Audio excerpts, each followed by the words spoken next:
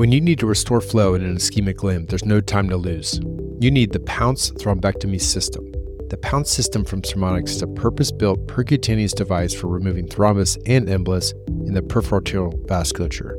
No capital equipment or aspiration needed, just grab, go, and restore flow. It's simple.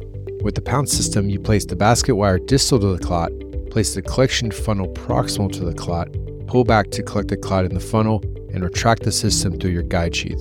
The secret sauce? The Pounce funnel is designed to macerate and dehydrate the clot, allowing you to remove even large amounts of material through a 7 French sheath. Visit pouncesystem.com to learn how physicians have used the device to accelerate on-table flow restoration while reducing use of thrombolytics. Pounce thrombectomy. Strike quickly to capture and remove clot. This week on the Backtable Podcast. Ultrasound is uniquely placed to become a phenomenal tool if you invest the time to care for it, to see it through, and to become an asset to your tech in the sense of improving feedback, coming back and looking at things with them. I'll tell you, one of the things I enjoy the most is going to the scanner when they're scanning. Because again, I come from the world where I scan myself. So I always say, whenever you have a weird thing on the scanner, don't get the patient off the table. I want to go in the room and I want to scan with you. I may just even push you and grab this thing and you do it myself to understand. But then both together we say, oh, this is what that was. And then I even close the circle of communication because I'll do an angiogram and I'll come back next week and I'm like, hey, come and see the angio of that patient that we scanned that we were all lost. This is what was happening. Or maybe that's what prompts a more scientific reasoning for saying, hey, I actually need a CT scan. Because this looks like maybe a thrombosed popliteal aneurysm that, in a study that's not so well done, you may not get all that. But when you have the time and you look at the contour and you look at it, it just gives you so much information.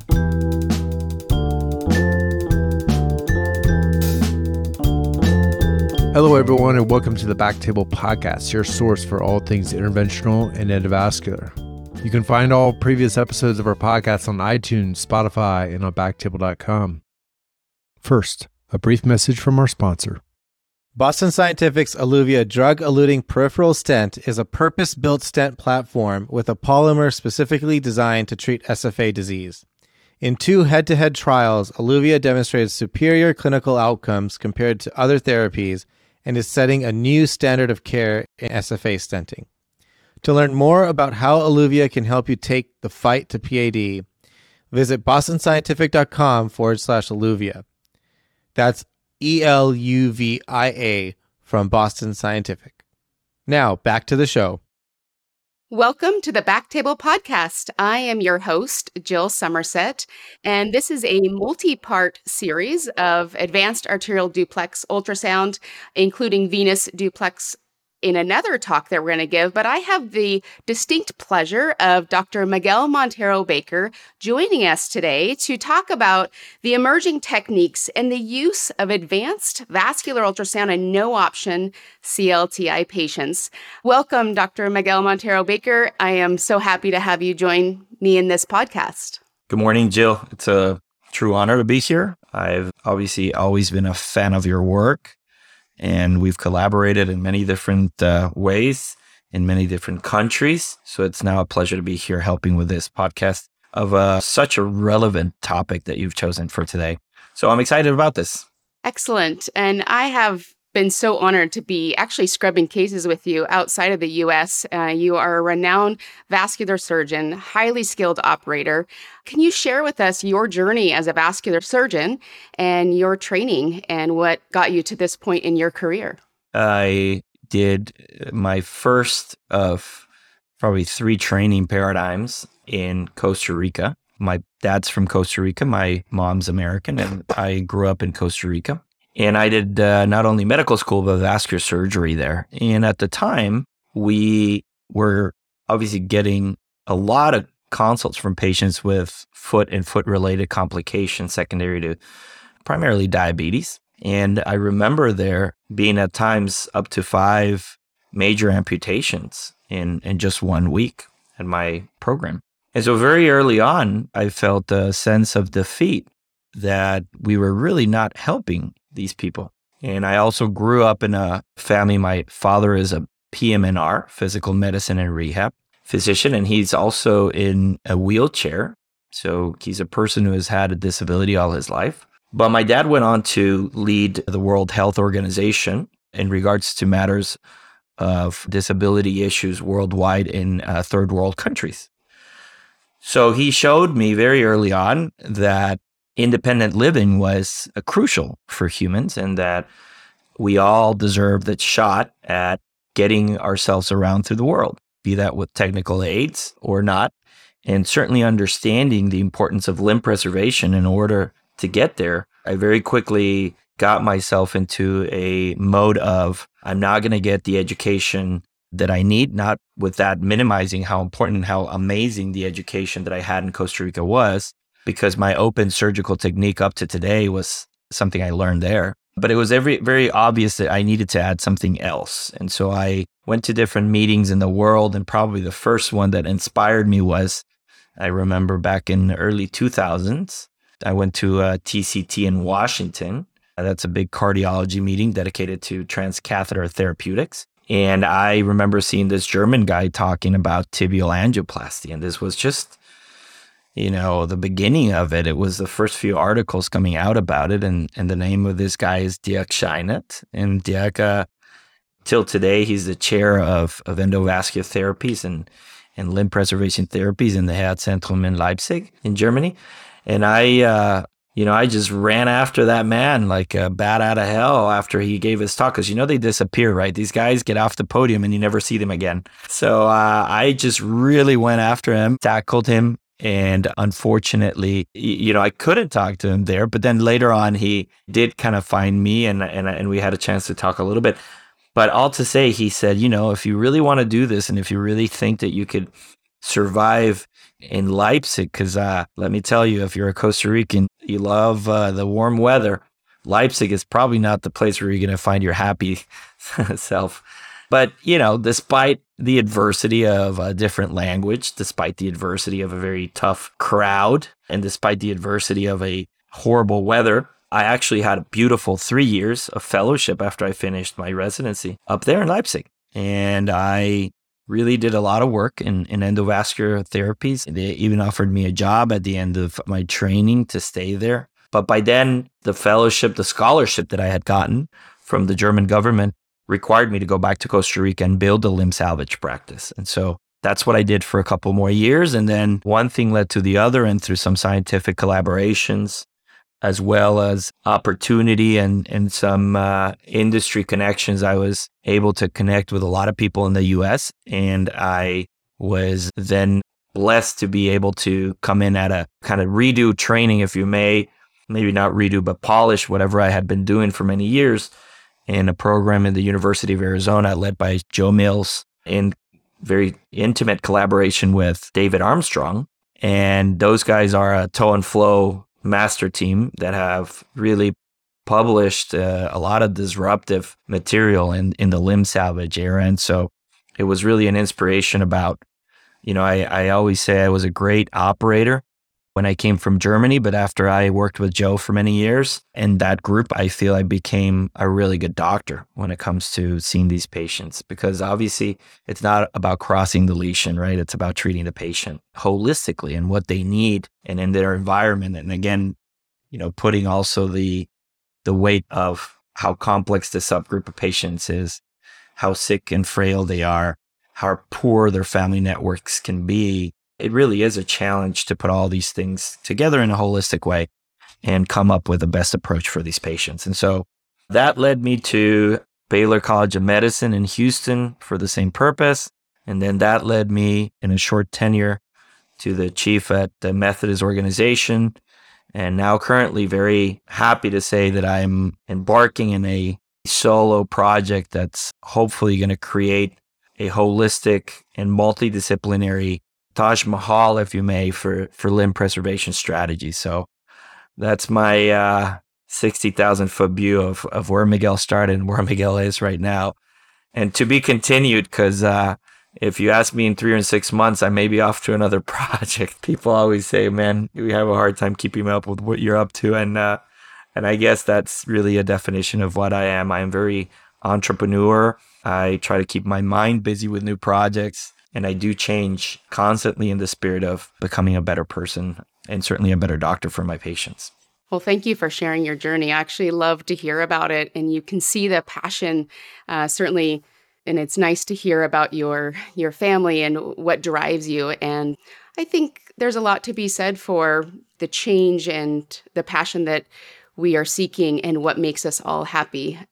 So with that, we were having dinner at one time. I think we were in San Francisco at a cook dinner, and you talked about your time in Germany and your building of skills with ultrasound. And of course, because I do ultrasound, it caught my attention. So share with that a little bit. How was that for you, learning ultrasound in a deeper way to hone in your skills? So I remember the chairman, again, Dr. Scheiner, having a conversation with him because the way that the DAAD, and that's the German Academic Exchange Program, works is depending on what you're going to do, I'll give you a scope.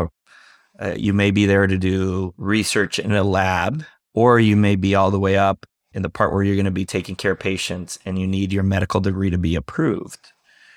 Well, the German government naturally has different expectations for your language proficiency. If you're going to be a bit of a lab rat, then they may just require a very low level of German proficiency. If you're going to be taking care of patients and, writing notes and discussing clinical plans, then you have to have a high proficiency of German. And so the program would secure, they couldn't secure, but they would certainly help as much to get you to that point where you could pass the proficiency tests. And so what they demanded of me, based on the fact that I knew zero German going into this program, was that I needed 6 months of intensive course. And that means that I could not take care of a patient. And certainly I couldn't scrub unless I had that kind of check. And so for 6 months, I would go to my language school from 8 a.m. to 1 p.m. And it was, an intense morning and early afternoon of just German.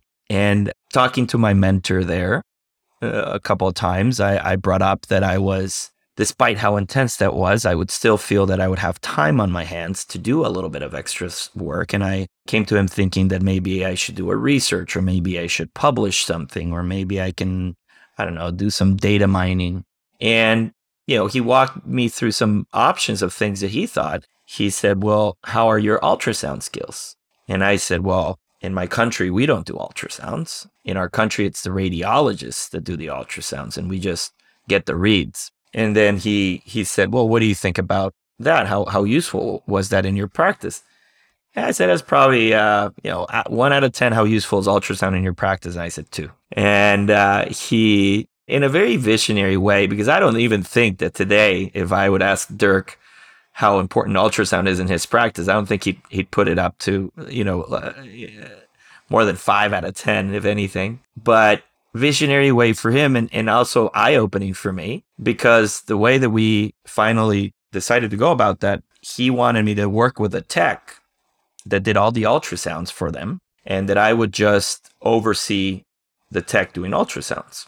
Well, little did I know that this tech could just speak German. And so for the foreseeable 6 months, I would go to class and listen to German all afternoon. Then I'd get on my bike and I'd ride across town and get on a train and go all the way to the hospital. And then this lady, who, by the way, she wasn't the sweetest person in the world. She was very dry, at least at the beginning. I broke her down. But yeah, she would only speak in German, and it was very staccato. And at the time, again, a blessing in disguise, there was a tech that had quit or was on maternity leave, I think. And then the other tech was alone. So there was 2 ultrasound machines and only 1 tech. And so for a couple of months, I bought books. I read everything I could about ultrasound. I came and I'm trying to understand the technical aspect, but I'm trying to understand German. And it was really awkward. But anyway, it worked because it was an immersive period, right, of not only understanding, but then the thing is that our language was ultrasound, which I know you can understand, right? What do you talk to each other? Oh, we spoke ultrasound. Because really, it's numbers, and triphasic is triphasic, right? Biphasic is biphasic, right? Or biphasic. So we talked ultrasound all day. And yeah, of course, at one point I just ventured into the other machine and started ultrasounding. And then we became super besties because I was offloading her a lot from the work and I was doing really good quality ultrasounds, and she would like on the fly would teach me and help me and everything. And so then I even took a test and I got a title for it. So I got like an ultrasound, a specialty, a subspecialty on it was like a peripheral ultrasound fellowship thing that they had. And I passed that test as a board. And then I did my interventional boards, which I passed in Germany too. And so I ended up with 2 titles, which I never thought I was going to do, but it was really game changing because it was the beginning of a beautiful story that still today is developing. Well, I think it's fantastic. A lot of physicians may not have that opportunity to really jump in with not knowing German and ultrasound, but really bringing in your skills is pretty amazing. I mean, I watch you scan together and obviously you're pretty phenomenal. I want to share with the audience how we met, which is kind of a funny story. And I'm kind of honored to share it because it really was a very simple Twitter post about pedal acceleration time and pedal duplex. And you chimed in and you said, come teach us at Hendelat. And I accepted. And gosh, the next thing I knew, I was in Mexico City presenting on PAT, like pretty extraordinary for just a vascular tech like myself. And I just want to thank you for opening up the door and inviting me into your world. And it's been really, really amazing to connect with the Latin America people who really have embraced pedal duplex and PAT. So thank you for that. I wouldn't be able to take any ownership on that. It was I'd say, here's my talent. My talent is that I can scope talented people and that I understand people that are on a very strong trajectory up. And when there's scientific knowledge combined with the right amount of charisma, I find that very incredibly attractive in an individual and a scientist. And for me, those are the people that I want to surround myself with. And Hendelat, you mentioned briefly, it's this large digital platform for education that we've been working in Latin America for many years. And now it's really almost globally recognized, specifically for Spanish-speaking countries. Now Spain has become also a big target for us. But we just got on the Jill plane. It wasn't the other way around. And it's been great to just see how amazing you have been able to develop. And I'm sure this is just the beginning of this much more robust, beautiful story that is still to be written. But it's been for sure a great pleasure. And you have touched many people with what you do. I think right now, how many years ago was that you first came? Was it 2019, I believe. I don't think there's a Mexican course that doesn't have you as a speaker now. Like, yeah, now it's to the point where it's abusive, I think, because you bring such joy and such passion to what you do that it's just very enticing for people to see somebody that's, that believes in something and that the data supports it, right? I mean, you don't only talk the talk, but you can walk the walk. And so that's been really great to see. And we can't wait to work with you more throughout the next few years. Yes. Well, thank you so much. So we're here to talk about advanced vascular ultrasound. And so I want to really dive into, first of all, how much do you rely on vascular ultrasound for your interventions in planning for CLTI patients? In the planning, I'd say it's probably the most powerful tool that we have in the workup phase. It allows us to get a pretty good understanding of what the anatomy that we're dealing with is. It not only allows us to almost determine the level of the disease, but it's also one that determines the physiologic condition of the end distal organ perfusion, all the way to the very small vessels of the foot, as we have endeavored now more so in intimate scanning of the vessels below the ankle. But it also is a huge complement to anybody doing interventions because it also adds a lot of knowledge, for example, on an important part, which is understanding what conduit you have to work with.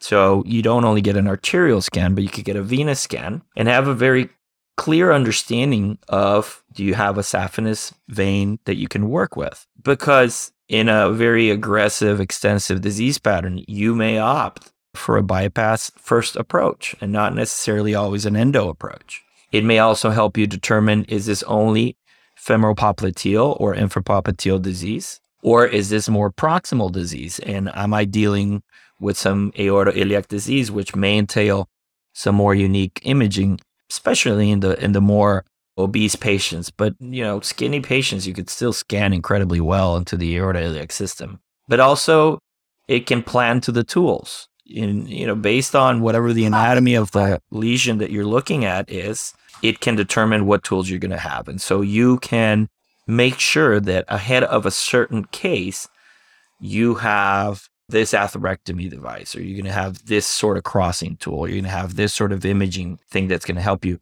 based on all that. So I think it just sets you up in the best way possible to succeed in the next phase of care. So diagnosis, is the first step in the right direction for the overall care of a patient. As you know, I'm a huge advocate, and I'm not shy about it, that I really believe in advanced arterial duplex ultrasound in great detail. But there are many institutions that just rely on PVR or ABI or TBIs, and they maybe don't have the robust, vascular lab to give them a full duplex. So how do we get there? How do we push for advanced ultrasound to better plan for your cases, to give more options? Well, I think there are reasons that are maybe scientifically based, and then there are other reasons that may not necessarily be related to science. So one of the main components for any advanced imaging is that reimbursement may be suitable and enticing for physicians to add that as part of the workup component. And there are obviously some technical fees that come associated to it that are enticing for practices to engage in more advanced or robust imaging. And on the more scientific side, I think we've been a bit lazy to blame human error as the main reason as why we wouldn't or shouldn't trust an ultrasound. And I say lazy because, and I'm blaming myself here. For example, if you get an ultrasound in my office with the techs that I work with closely all the time, I'll trust that blindly. If I get an ultrasound from the hospital in the middle of the night where I don't even know who the tech was, what mental condition the tech was that day or what emotional condition the tech was that day, with no oversight from our vascular surgeons and just oversight from maybe a cardiothoracic surgeon that's about to retire or is already retired. So it's just like the points of quality are just not there. And so ultrasound is uniquely placed to become a phenomenal tool if you invest the time to care for it, to see it through, and to become an asset to your tech in the sense of improving feedback, coming back and looking at things with them. I'll tell you, one of the things I enjoy the most is going to the scanner when they're scanning. Because again, I come from the world where I scan myself. So I always say, whenever you have a weird thing on the scanner, don't get the patient off the table. I want to go in the room and I want to scan with you. I may just even push you and grab this thing and you do it myself to understand. But then both together we say, oh, this is what that was. And then I even close the circle of communication because I'll do an angiogram and I'll come back next week and I'm like, hey, come and see the angio of that patient that we scanned, that we were all lost. This is what was happening. Or maybe that's what prompts some more scientific reasoning for saying, hey, I actually need a CT scan.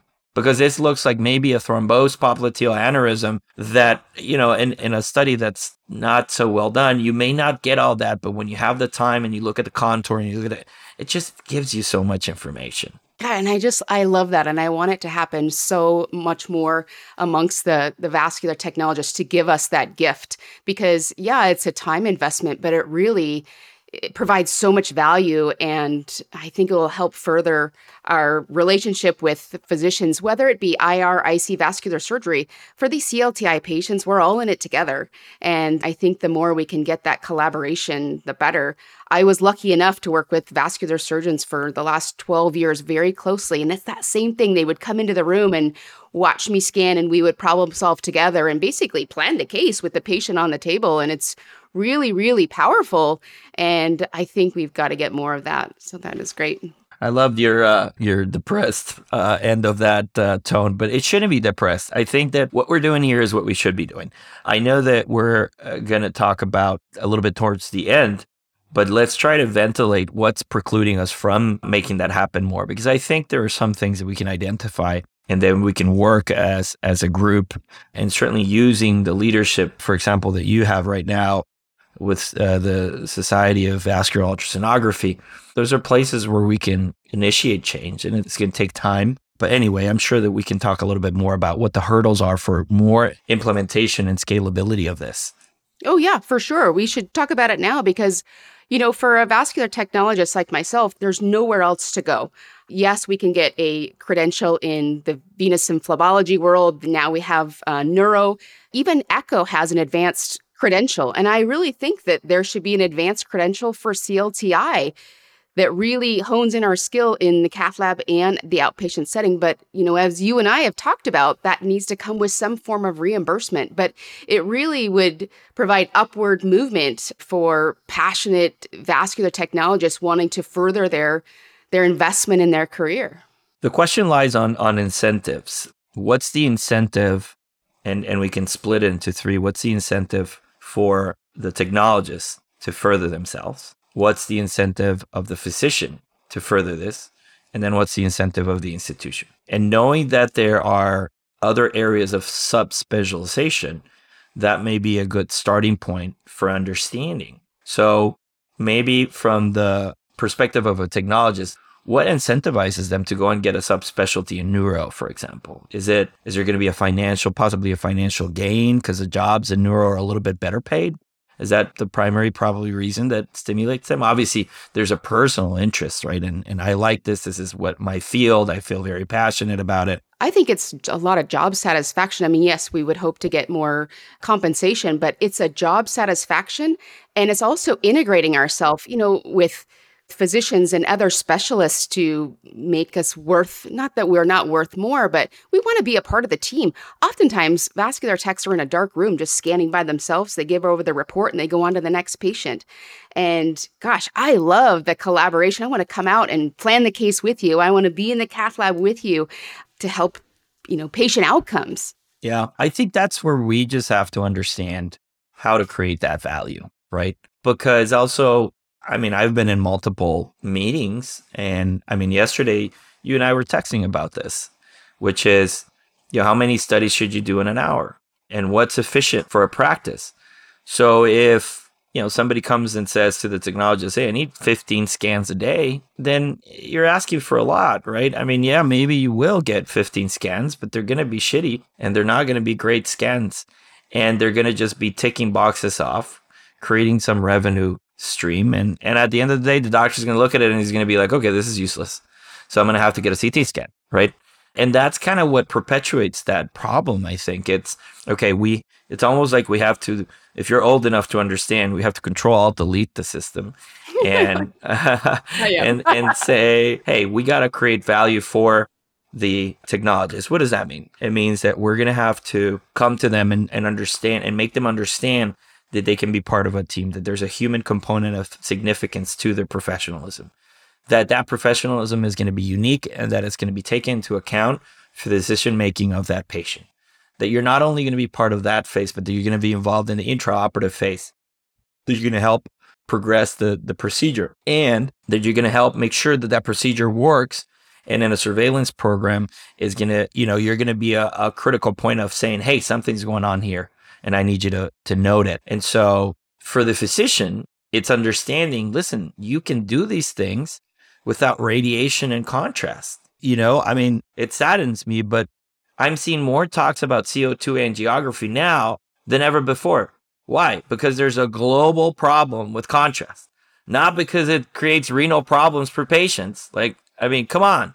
It took a financial and logistical problem to make us talk about something when the clinical data supports us not doing it. So we have to go and re-educate doctors to stop saying that ultrasound gives very, wishy-washy information. No. Yes, it does. But, if it's a tech that you never know and you don't put any effort into understanding what they do, then you're never going to get there. And then for the facility, I think we have to also make them understand that this is going to be value-based medicine. And we're doing better decision-making for these patients than you could ever. I would take a patient to a common femoral endarterectomy with anything other than a good duplex scan. I don't see the necessity of anything else. I would be very happy if I know that the profunda has a coral reef and there's a 90% calcification ridge in the common femoral and everything else looks pristine. I don't need a CTA. I don't need an angiogram for that. What am I going to do with a luminogram? I know exactly what the problem is. I can fix it, right? And so I can take that patient straight to the OR. And in a value-based medicine where readmissions and prolonged hospital stays are an issue, then it allows us to create the storyline for them. Reimbursement has to be certainly the love sprinkled throughout all three processes because, I want to be able to pay the tech the time that they take to do a good study, right? I don't want to rush you through a study, but I want to pay you for your salary. I want to be happy with the reimbursement that comes to my office, and I want to make sure that the hospital understands. So it's like we need to create, maybe even modifiers of complexity and say, listen, this is an arterial scan, but it's just not a straightforward one. It's the first CLTI scan on a de novo patient that's had 3 failed bypasses. That's going to take time. You're going to have shadows of bypasses all over the place. You're going to have scars that are not going to let you see. That's going to be, but if you give me the right information, because that guy's creatinine is 3.1, then I don't have to get a CT scan. I may just go straight to an angiogram or maybe a surgical procedure limited to the common femoral, right? I don't know. But all those things I think need our attention. So we need to be judicious about data acquisition. We need to put these projects on the table. There are projects that require political torque. There are projects that require scientific torque and then human torque, which is people like us continuing talking about the same thing. And we should not be appalled about somebody calling us out on Twitter saying ultrasound doesn't work.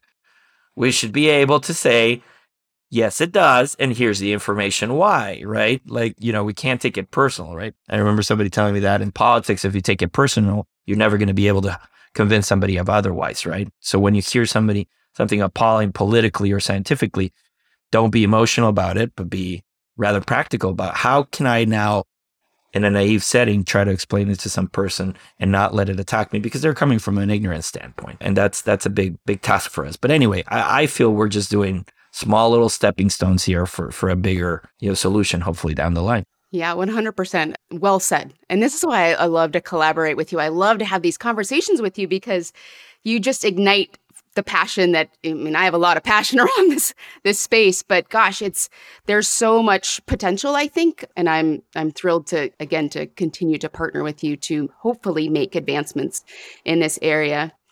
So let's talk about venous arterialization. So you are a highly skilled operator and deeply invested in this work. And I just want to talk about the use of ultrasound in venous arterialization, whether it be the preoperative, this podcast is on emerging use of ultrasound in the no option CLTI patient. And you and I have had so many conversations around this. So where do you see, ultrasound really, driving ahead in these no option CLTI patients? Well, we have to first start with the definition of who's that subgroup of patients. And for listeners out there, we're looking more and more at patients that have extreme below the knee and below the ankle disease associated to extreme patterns of medial artery calcification and that are probably related most likely to chronic diabetes and chronic renal failure, and specifically renal failure on dialysis and substitution therapies. It creates a problem significantly at the cellular and molecular level that's leading to transformation of the vascular, healthy, smooth muscle cells into osteochondrocytic cells, which create nanocrystal deposition, and it creates bone. If you look at histology and you don't tell the pathologist where you're taking from this, they could actually report a fragment of bone. And so in these procedures, it's like, imagine if somebody would just pour cement into the arteries and everything would get clogged up all the way down to the distal arteries in the toes. Those patients naturally are our no option patients. They tend to be a very high global guidelines Wi-Fi wound ischemia and foot infection classification and are related classically to very high limb loss rates. And so some data from many years ago, probably actually sparked from the days of congenital heart research, showed that you could actually oxygenate the capillary through the vein. So if you retroperfuse the capillary, you could actually get some oxygen into the tissue. And that's how the concept of venous foot arterialization came to fruition based on some of that knowledge from the past. And then certainly some very audacious researchers have pushed the envelope at a very early stage in their careers many, many years ago, to the point that there were books written on this topic by one Latin American physician, Dr. Lengua, who got the chance to actually do a lot of his training and research in France. But that kind of like died in the development of vascular surgery because there was other people coming up with bypasses, and there was a lot of research done on arterial reconstructions that worked phenomenally well till today. And so the fact that we didn't understand quite well how to mechanistically do it, and the fact that we didn't understand quite well what was happening at the biological level, it made it kind of go away. And there's a few different people around the world with very different results that led to confusion. Anaita Das and Vinita Chandra published a meta-analysis a few years ago, and it's spaghetti and meatballs of information. It just doesn't make much sense. And so when initially I got involved in this and very interested in this was because I came to Houston and I was just overwhelmed by how many patients had these disease patterns, and I was just not doing anything. I'd be there for 4 hours trying to open an artery and spin something or crack something, and the reality is 3 weeks later, 6 weeks later, I'd be occluded again. And the patient would even look worse than what it looked at the beginning. So our interventions in a poorly selected patient actually can create more problems than the benefits. And so it was obvious that there was a drastic need for something that was disruptive. And I caught wind that some of our colleagues that I have looked up to for many years in Italy had been doing their first steps in arterialization and understanding a lot. They just hopped on a plane and went over there and learned. And then we started doing this at Baylor with Dr. Mills and Dr. Brian Lipo, a podiatrist who was also very enticed by trying to do something else for these patients. And so we started progressing the technique and understanding the anatomy of the pedal veins and how we could access the veins in a better way, and how can we study these veins in a better way. So ultrasound has been the eyes and ears of this in many ways, because this procedure requires a lot of knowledge of the venous anatomy. It requires highly technical qualities in the sense that you're accessing small veins in the dorsum of the foot or in the bottom of the foot. You're traversing valves up and down.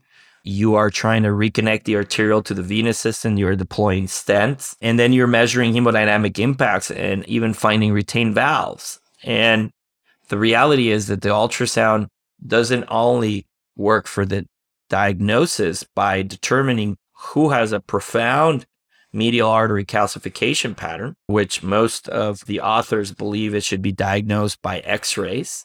Well, you and I, Jill, are on the quest to try to prove that ultrasound is the best way to determine excessive calcium, so that you're prepared that possibly this is a case that may be an arterialization from the get-go. And so, again, being the reflex human nature of understanding the disease and the tech knowing what to provide, then we immediately, when we have a high medial artery burden of calcification, then we actually scan the veins of the foot, because if there's going to be an arterialization, then we want to know what the diameter of the lateral plantar vein is. We want to know where the valves are, how to get to connect the valves, where to possibly access the vest. Do you use the superficial to deep perforating vein? Do we use just a straight deep access? And then more importantly than all that is, once you do it, you can get an immediate hemodynamic evaluation by measuring Doppler waveforms at the edge of the distal stent in the lateral plantar vein. And you can add, some of the knowledge that we have from the work you've done on the arterial side with pedal acceleration time, and add that as sprinkles of again, I call it love sprinkles at the end to just make everything work together. Again, we need to vet that. We're in the process of understanding how to interpret the pedal acceleration time on a lateral plantar vein that's been recently arterialized. But those are elements that have to, we're determining flow volumes, we're determining pedal acceleration time, we're determining Doppler waveforms, and how the recruitment of distal and more distal venous segments happens throughout time by dilation and inversion of valves, and or recruitment of hibernating arterial vessels by microfistulae. All of that is an ongoing project. But again, back to your question, the ultrasound becomes essential. You can diagnose, you can determine the validity of the procedure, you can say it's adequate for an arterialization, you can help it in the axis, you can help it in crossing, and you can determine if it worked at the very beginning and use those parameters as the baseline for your surveillance as a patient comes in at week 1, 2, 3, and 4, because they do require a lot of hand holding at the beginning, these patients. So again, areas where we need bright minds to ignite and to help, because, there's just so much we can do with 24 hours in a day. But, hopefully more and more people will become enticed to help us move this along. Yeah, and this is where I think we need to educate vascular technologists about this new technique and get them on board with, there's a lot of hemodynamics that you talked about, the preoperative and postoperative evaluation using ultrasound. It's like so powerful. I want to say, this love sprinkles. I love it. We're going to do something with that. It's so perfect because I think ultrasound it provides a lot of love in many different areas of CLTI. And God, that was perfect. I couldn't agree more with you. And really, this past year has been a mind-blowing experience watching you as an operator and really stepping outside of the U.S. to watch cases and be a part of it. So it's really exciting. And I know we're getting short on time, but I really, you've talked about the opportunities of vascular techs and the need for CPT and the value of us, but what do you think the future holds for ultrasound with AI emerging and maybe devices? Where do you see the future of that? It's a great question because it gives more value to the human component that before we called an error. The AI is taking over static imaging. So you already have, I believe 2 weeks ago, you got FDA approval for CT as a methodology to risk stratify patients with neurovascular conditions and pulmonary embolism situations. And so the reason why you put a patient in a scanner, you press click and it gets scanned and the images get interpreted by an AI, if anything, it's attacking the radiologist that's the one reading behind it. For AI to come to the point of human understanding and adaptability, it's going to be a while in the sense of the ultrasound component, because ultrasound is a very manual technique. And as long as we don't have that element figured out from a robotic standpoint, we're going to still require that human technique of dragging the probe through the essential areas. But also having these conversations and creating enough stimulus to our techs to say, these are things I want to learn. These type of patients I want to recognize. I would like you to not just read ultrasound arterial. I'd like you to take 1 minute and maybe understand what the patient is coming for. I would like you to look at the wound. I would like you to know a little bit about, are they diabetic? Are they renal failure patient? Because, why would this guy have an arterial extremity duplex and an AV9? AV9 is a fistula. I'll scan. It's the scans for fistula. So of course, now put 2 and 2 together. Yes, this guy's got a fistula. He's a diabetic. He's going to come with this bad wound on the toe. And you're going to scan now thinking that you're going to give me more understanding. And yes, we have to do all this work about timing and creative time and adding that to the process and creating incentives with modifiers and our new CPT codes for specific.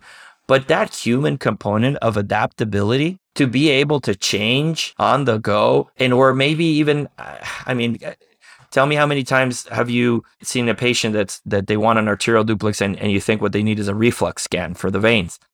A billion, right? And so imagine how much more efficient it would be that these patients get sent for something and that you can modify the course of their care and add more information that's going to be very valuable for the practitioner that's providing care. Yeah, and things are changing. So when I was trained, it was a proximal mid and distal. We followed stuck to the protocol. We didn't deviate at all. And now we have so much choice. So when we look at carotid endarterectomy versus TCAR, we can make that choice to help you in your decision making. Same with AV fistula. Is it going to be open or is it endo AVF? And now you apply it to the lower extremity arterial. Is it bypass? Is it endo? Is it deep venous arterialization? I feel like techs need that latitude to then make some decisions and provide you way more information than we have done in the past. Amen. Yeah. I'm going to be talking about that in your annual meeting. I'm very honored and blessed that you invited me to talk on the topic, but it's a very important thing to make your professional group understand their value and their need for self-advocacy. Some people will reach out, some people may not, reach out. Yeah, well, I'm very excited. You're going to be the keynote speaker for the Society for Vascular Ultrasound annual meeting. And I'm so excited to hear what you have to say and really to share with the group our value, because we all know it, but we do need to hear it. And we need to be reminded that we do make a difference in the care and patients that we see on a daily basis. And I love that you're such a supporter of ultrasound, but do you have any advice on how we can help build and collaborate for those listening out there, whether it be tech, physician, provider? How can we really build this collaborative relationship with vascular ultrasound techs? I think that the approach should be from multiple latitudes, right? I would like there to be an approach in the sense of creating value within the vascular interventionalists, be it surgeons or cardiologists or radiologists, in the fact that if you invest the time in lending that person and giving that person the bandwidth and the podium for them to express themselves and become that part of the team, you're going to get a lot of great information out of these people. And at the same time, unfortunately you're not going to find that advocacy from the physicians all the time.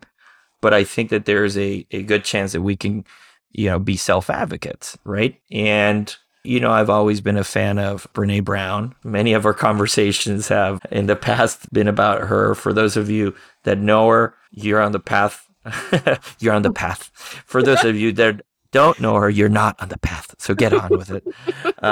Go home, look at the Netflix special. It's amazing. But I love a part where she says, the first step is just showing up. It doesn't matter if you're going to conquer the world. It doesn't matter if you're going to do a fantastic job. It doesn't matter if you're going to get gold medals all the time. It starts with showing up. And that's where I think the techs need to step up is show up, right? Is walk out of the dark room, is come to clinic. We're probably close by. Come to the physician and say, there's this odd thing that I'm seeing on the scan, and I think that you should come and take a look at it. And I will tell you that initially it may be a surprise because we don't normally see these hidden people in the dark rooms, right?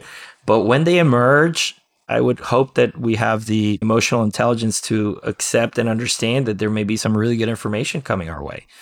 But you'll never know if you don't step up and you don't show up. And I think that that's a first step for this, right? Yeah, and for the techs, it is humbling. There's a lot we don't know. We don't see the part of your world. And yeah, showing up, learning, and sometimes we're wrong on our duplex, and that is humbling in itself. But that's how we learn, and that's how we're better. Yeah, one thing that I've learned, my wife she's a nurse and involved in quality at Texas Children in the cardiology division. And I love one thing they have, which she works really hard on. It's a thing called performance rounds. And so instead of kind of that old concept of M&M morbid mortality, where everything is just daunting and horrible and bad cases, it's more about systems. How can we work better as a system? How can we, improve the patient's care? How can we identify administrative glitches or scientific or care glitches? And I think that, wherever it is that I'm going to go professionally, I'm going to try to implement performance rounds.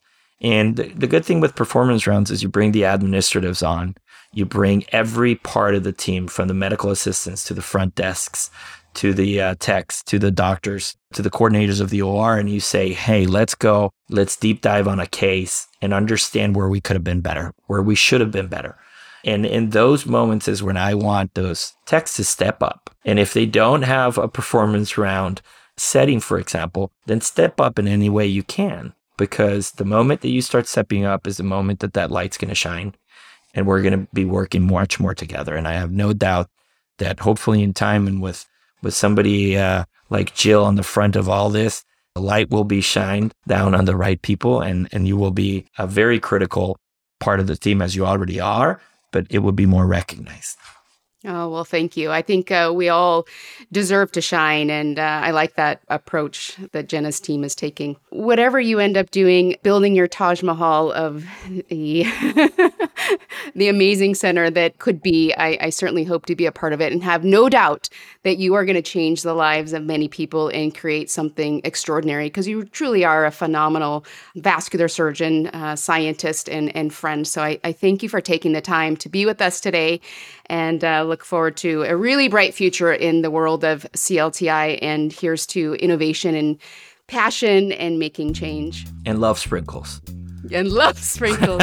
Yes, 100%. All right, Jill. Thank you very, very much for your time. And thank you to everybody at Backtable for putting this together for us. Thank you. Thank you so much for listening. If you haven't already, make sure to subscribe, rate the podcast 5 stars, and share with a friend. If you have any questions or comments, direct message us at @_Backtable on Instagram, Twitter, or LinkedIn. Backtable is produced and hosted by myself, Aaron Fritz, and co-hosts Chris Beck, Sabine Dond, Michael Barraza, and Ali Behetti. Our audio team lead is Kieran Gannon, with support from Caleb Hodson, Josh McWhirter, and Ness Smith-Savadoff. Design and digital marketing led by Brian Schmitz. Article and transcript support by Taylor Robinson. And Delaney Aguilar. Social media and PR by Ann Dang. Intro and extra music is Ripperoo by Skeptic Moon. Find us on Spotify or at local live music venues in New Orleans, Louisiana. Thanks again for listening, and see you next week.